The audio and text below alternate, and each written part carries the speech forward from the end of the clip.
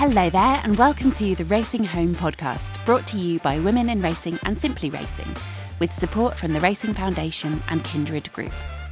I'm Naomi Meller, an equine vet and podcast producer, and in this podcast we're talking about work and family. It's challenging being a parent, whoever you are and whatever you do, and it's particularly challenging being a parent when you work in horse racing. It's 24/7, 365 days a year. So how can we best help people manage being both great parents and valued members of the racing family? Following the Racing Home Research Project, in this podcast we'll be exploring ideas around parenthood and career progression and how to do things differently. I'll be talking to trainers, jockeys, physiotherapists, and a host of the sport's experts and decision makers about their experiences, their stories, and how together we can shape a positive future for all families in horse racing. My guest today is someone that you may well have heard of, and I'm really grateful to her for giving up her very precious and very busy time to join me for a podcast recording. Julie Harrington is the Chief Executive of the British Horse Racing Authority, as well as a mother to her daughter, Sarah. Julie became a mum very young. She was still at school, in fact, but built her career regardless, making her way through the brewing industry, horse racing and football at the FA, before becoming the CEO of British Cycling, from where she joined the BHA in 2021. I've had the good fortune to chat to Julie about her career previously, and there's a link to that in the show notes if you want to watch it. But here we discussed a whole range of topics to do with work and family. I started by asking Julie about her expectations of the relationship between motherhood and work when she was a child, and when she was growing up, what was her perception of the working world and mothers? What did she see around her? So, I always thought that everybody worked because I think I'm from a family of sort of hardworking, working class people. My nana worked in a factory. My mum ran a fish and chip shop. And so while I was growing up, my mum was always at work because they did sort of 3 shifts, lunch, tea and supper. And so it was just not a thing. So my expectation was absolutely that you can be both a parent and, it was absolutely you can, but I think because quite a working class upbringing, it was that you have to. Yeah, I find it really interesting to talk to people about what you were modelled when you were young as to what normal is. My mum was a teacher, and so when I was little, she was out teaching. What you see your parents doing becomes your own normality, doesn't it? And then that shapes how you think about going into the working world as an employee and then subsequently as an employer as well. Absolutely. And I think it wasn't just my parents, it was that sort of entire extended family. And your sort of aunties who aren't really your aunties, and basically your mum's mates who you call auntie. They were all workers. And so it was, as I say, just not a thing. I don't think in my broader circle we had any stay-at-home mums. And I think that was just a needs thing at the time. The unseen female workforce of the 20th century, particularly post-war and particularly in industrial and rural regions, is rarely talked about. These women were a key part of the backbone of local economies, whether that's in racing, agriculture, industry or otherwise. There was an army of women that just got on with being mothers, being workers, being homemakers, because that was what was needed of them and expected of them. Yeah, absolutely. I think the sort of discussion around can you have a career and be a parent is quite a modern phenomena. And, it's almost that 21st century problems, really, isn't it? Because there were previous generations, I'm thinking about both my grandmothers, who throughout the sort of 40s and 50s, it wasn't a question of can you have both. It's just you have to have both. And I can remember talking to my granny. She said, I think I had a month off when I had your mum. And I was like, people would just not really expect that anymore. That's just not what we would anticipate. I think the conversation's changed, hasn't it, Julie? Times absolutely. And my own mum, as I said, was self-employed, and like a lot of people who work in our sport, actually, it isn't how long can I have off. The question for her was how short can I have off? How little interruption. Which is quite sad, really. I look back and I want to put my arm around my mum and just go, oh, poor you, that you're thinking, you so need to earn that you're looking at, can I actually get back to work in 4 weeks? Wow. Yes. We've heard plenty of conversations like this since the Racing Home project started. Not perhaps, can I get back to work in 4 weeks, but when will I be okay to ride again? Will I be able to return to full exercise? I don't want to let people down. When might I get back to my normal job or my normal life? These are things that crop up pretty frequently in conversations we have.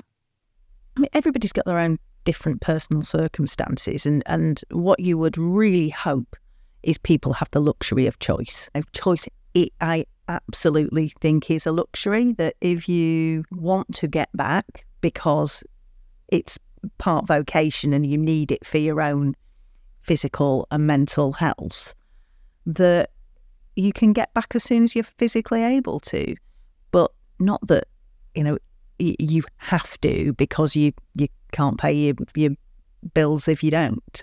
And so I do think it genuinely is a luxury. And what about Julie herself? She was very young when she had Sarah, but I wondered whether she took any time, what she'd thought about returning to education and life in general, and whether she had any of that choice that we'd just been talking about. I am probably an outlier because I was so young when I had my daughter. So I had her when I was still at school.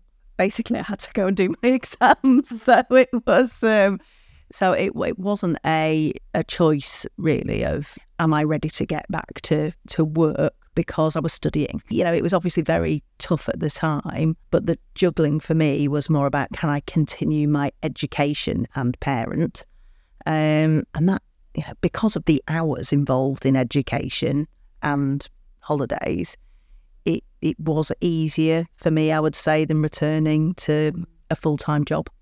But yeah, I was straight into my A-levels. That's an interesting thing to say, actually, that education is, quote unquote, a bit less intense than work. And actually, you've got holidays, you've got a bit more flexibility when you're in college or university or even school to a degree. You're not there all the time for the same length of time that you would be at work. But it's still difficult, like flipping out, Julie. You've managed to do your A-levels and then build a career on top of that whilst you've got a little person who is relying on you. Yeah, so I was a single mum. So yeah, it was probably a really intense period in my life, as you can imagine. But one of the big upsides of having kids when you're young is you're a kid yourself and you've got a huge amount of energy. And so I look back now and think, oh my God, because as well as parenting and studying, I also needed to earn as well. So I'd worked in the holidays. I said earlier that it's a real luxury to have that choice. Looking back, I really would have liked to have spent sort of more time just parenting and having the luxury of being able to have the summer holidays, just spending time with Sarah, my daughter. But I had to work because, I needed to earn a few quid. And we've talked about your career before. For anyone that hasn't listened to that, if you're interested in hearing about the shape of Julie's career, I'll put a link in the show notes below to our chat that we had for Women in Racing. It's a couple of years ago now. It's a little while back. And you can find a link to that in the show notes, as I mentioned. Julie, as she mentioned, was very young when she had Sarah, and I asked her what it was like entering the world of work whilst also parenting a little person that relies on you at home. I'm 39 now and frequently hear conversations from those around me who are parenting small children about the feelings of guilt, juggling, and loss of freedom. For many of us, our late teens and early 20s are a time to cut loose with little responsibility. What was that like for Julie as she grew into the world of work? I think I had to grow up pretty quick because I had her young. So even though you would hope that your early 20s is pretty carefree, probably wasn't for me. And so I felt, that I had more in common with older colleagues than younger colleagues. So the sort of younger colleagues who were all like piling into the pub after work or, Having a good time. Yeah, well, work is part of their social life. I had to get back to pick her up from nursery, or then from after school club. All my parents were a great help in terms of that key sort of post school period. I think the biggest struggle for me probably was, and I hope it is better now with most employers, but I read the Racing Home report, and clearly it is an issue for lots of people who work in racing, where you almost feel guilty to your employer more than to your child. Because now, I do remember when I was younger lying because I needed to get away from work, and I was embarrassed saying I needed to go to pick up Sarah from something, or to do something parenting related, because I thought my employer would think bad of me. And I'm talking sort of back to the early 90s, and I think most employers have progressed a huge amount since then. But it is that I'm still a great employee. I have to leave early today because I've got to take my child to the dentist or something. Feeling like you're wagging it, basically.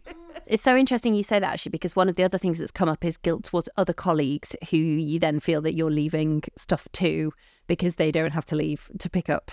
Your boss is definitely one thing, and I think, wanting to be seen as still a good employee, but also just that not feeling that other people around you feel that they're being taken for granted because you've got to disappear on the school run or pick up from nursery or whatever. And I think that's probably why I felt like I had more in common with older colleagues, because they would also be faced with those sort of, it's life, isn't it?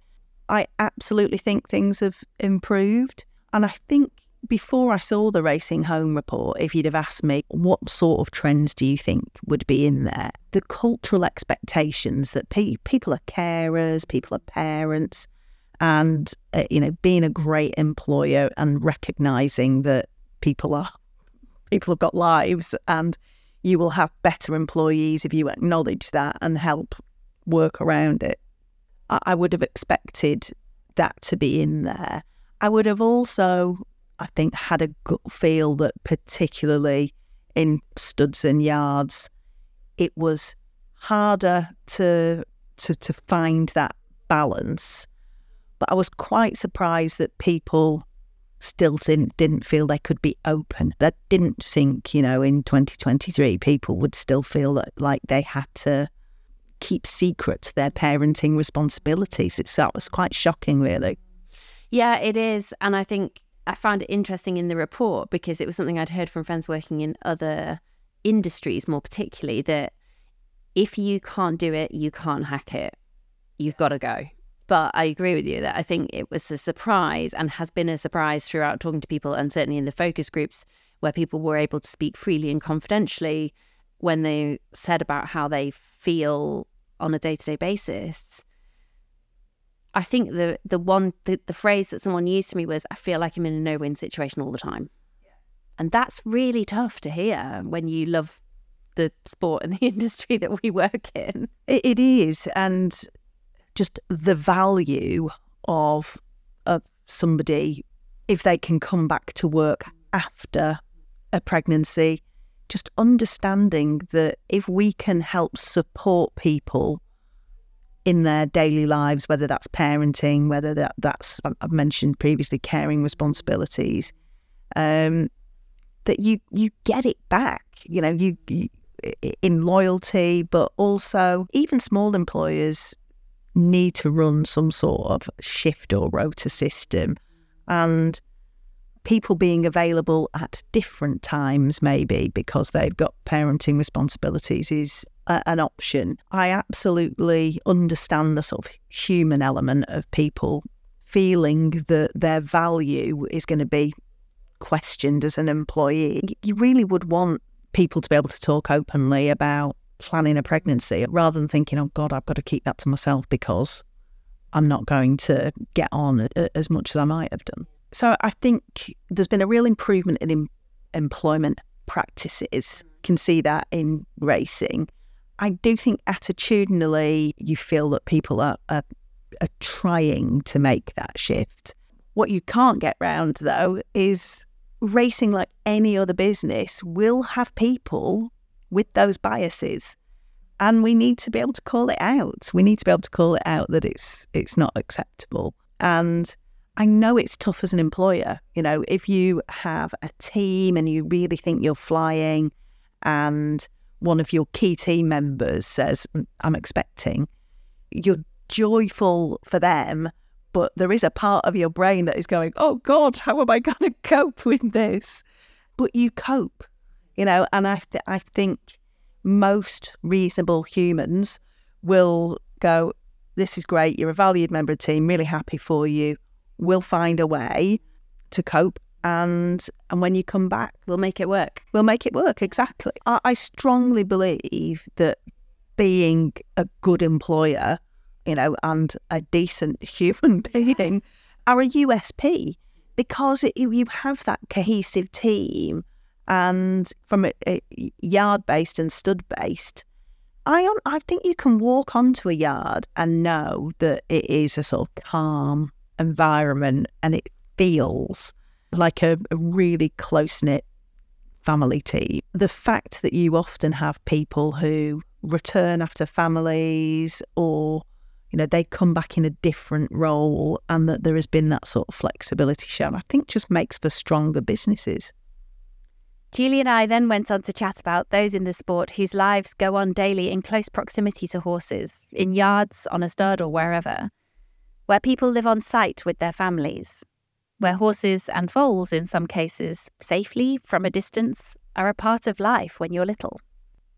If you were out foaling something on Saturday night or whatever, there might be kids around. They see the value of work, they see the horses, they understand what it means to work in horses, and then they can make a decision about whether that's right for them in the long term or not. I know that we have such a broad church in racing. We have those, you know, more administrative roles. The team here at the BHA, we've got a real mix between people who are sort of field-based and out in yards and out on course, but also desk-based and analysts. And so you have that real breadth.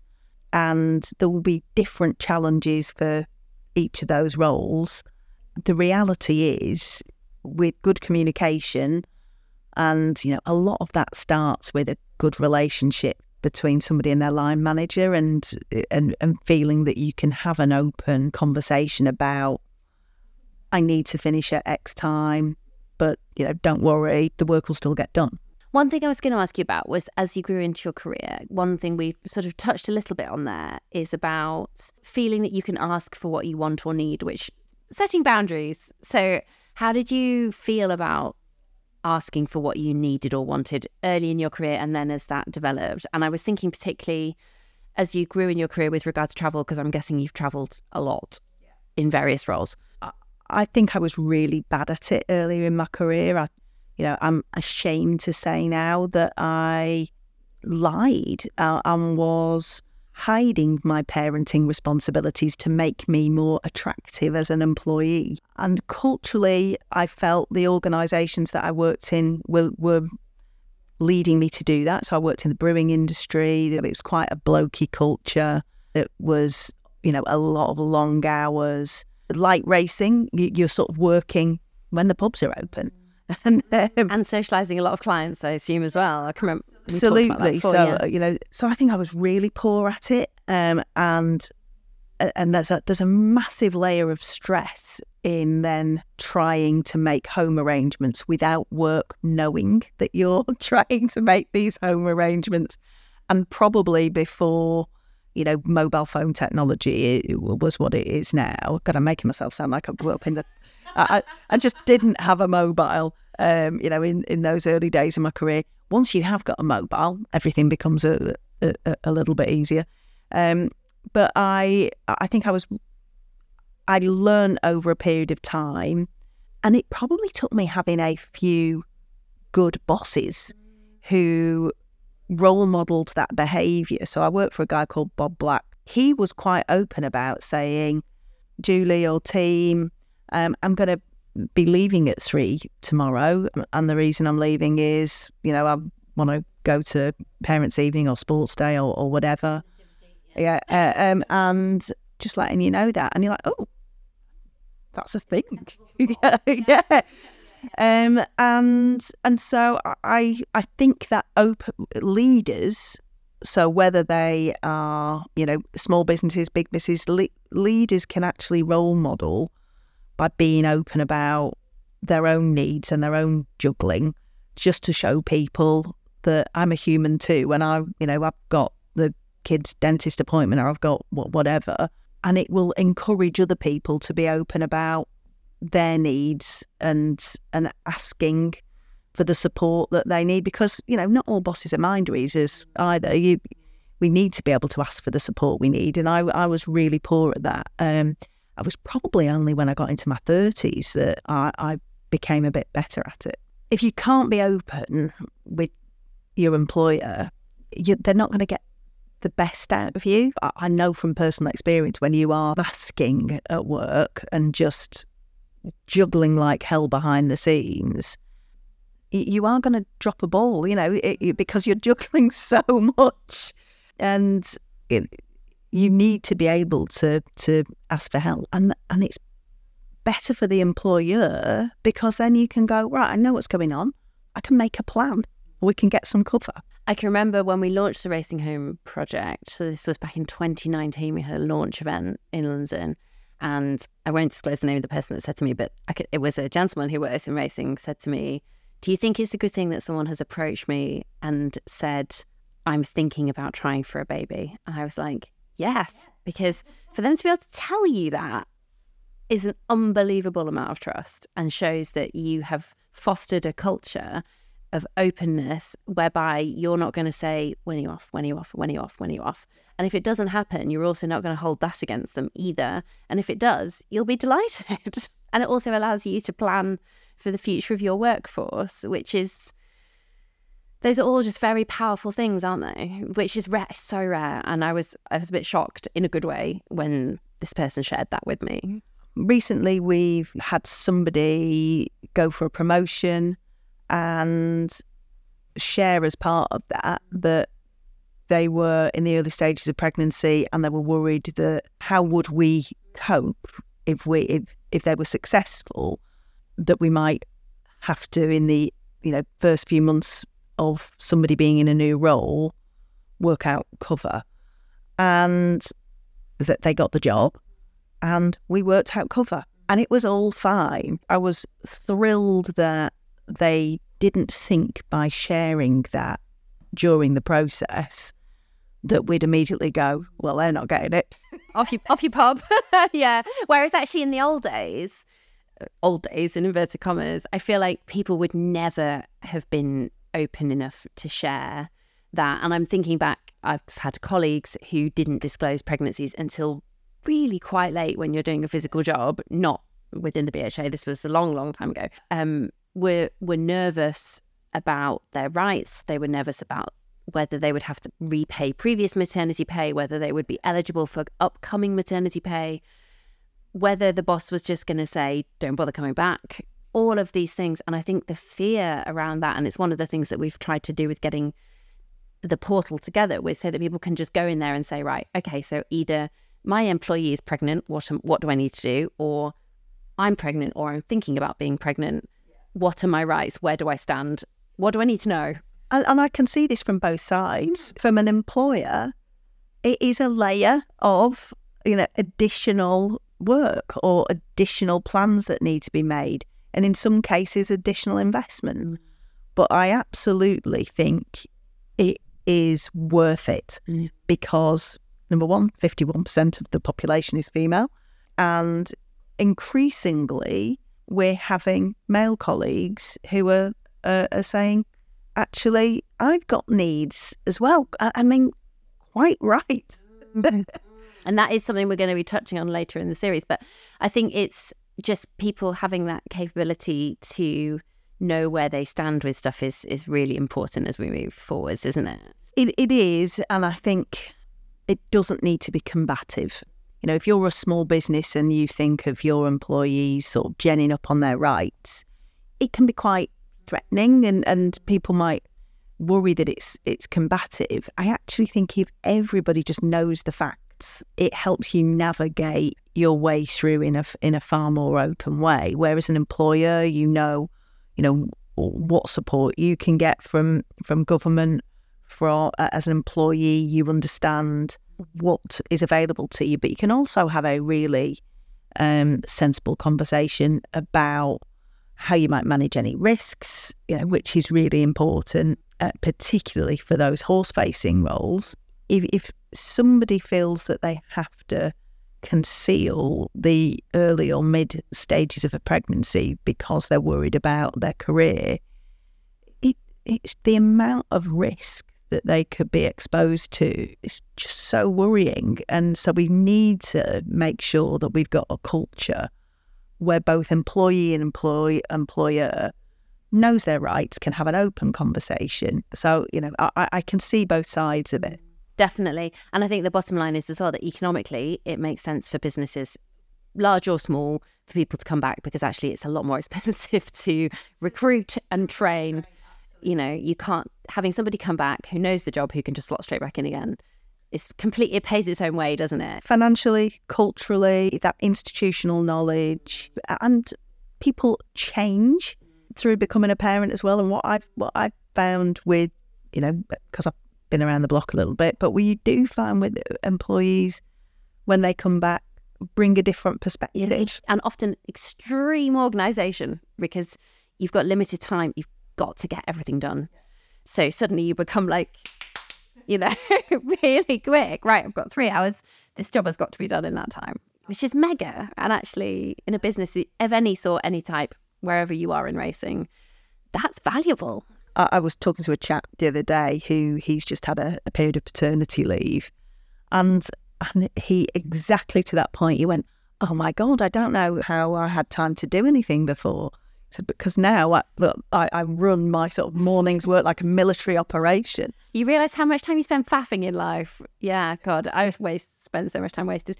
Just finally, I'm really conscious of your time, Julie, but I just wanted to touch really briefly on, you've obviously worked in other sports, just how you think we're doing and whether we feel positive about the future, both for racing and other sports, how we can work together, what we can learn, what you've taken from working in football and cycling, for example. I think those athlete roles, I think we can still learn from other sports. I think there is far more openness in other sports about high-performing athletes coming back and continuing to compete at the highest level post having a family. Sarah Story, for example, in cycling, had 2 mat leaves, was actually getting faster, and faster, stronger. So I do think creating an environment where our female athletes know that there is a career post starting a family. Again, it's that personal choice. Doesn't mean you have to.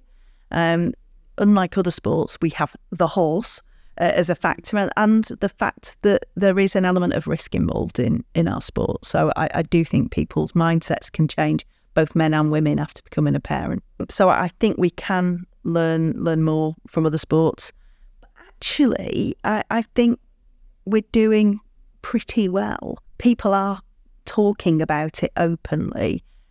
Like any employer group, like any sport, there will be good practice and poor practice. And I hope that the good employers, that is giving them some competitive advantage.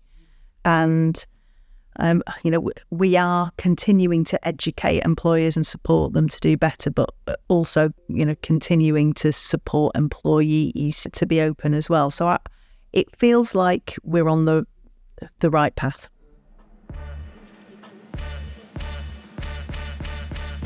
That's it for today. Thanks for listening, and don't forget to follow the podcast to receive all new episodes as they land. It would really help us if you could rate the podcast and leave a review telling us what you'd like to hear about. This is a resource for you and everyone in the industry, and we'd love to hear from you. We'll be back in a couple of weeks, so see you then.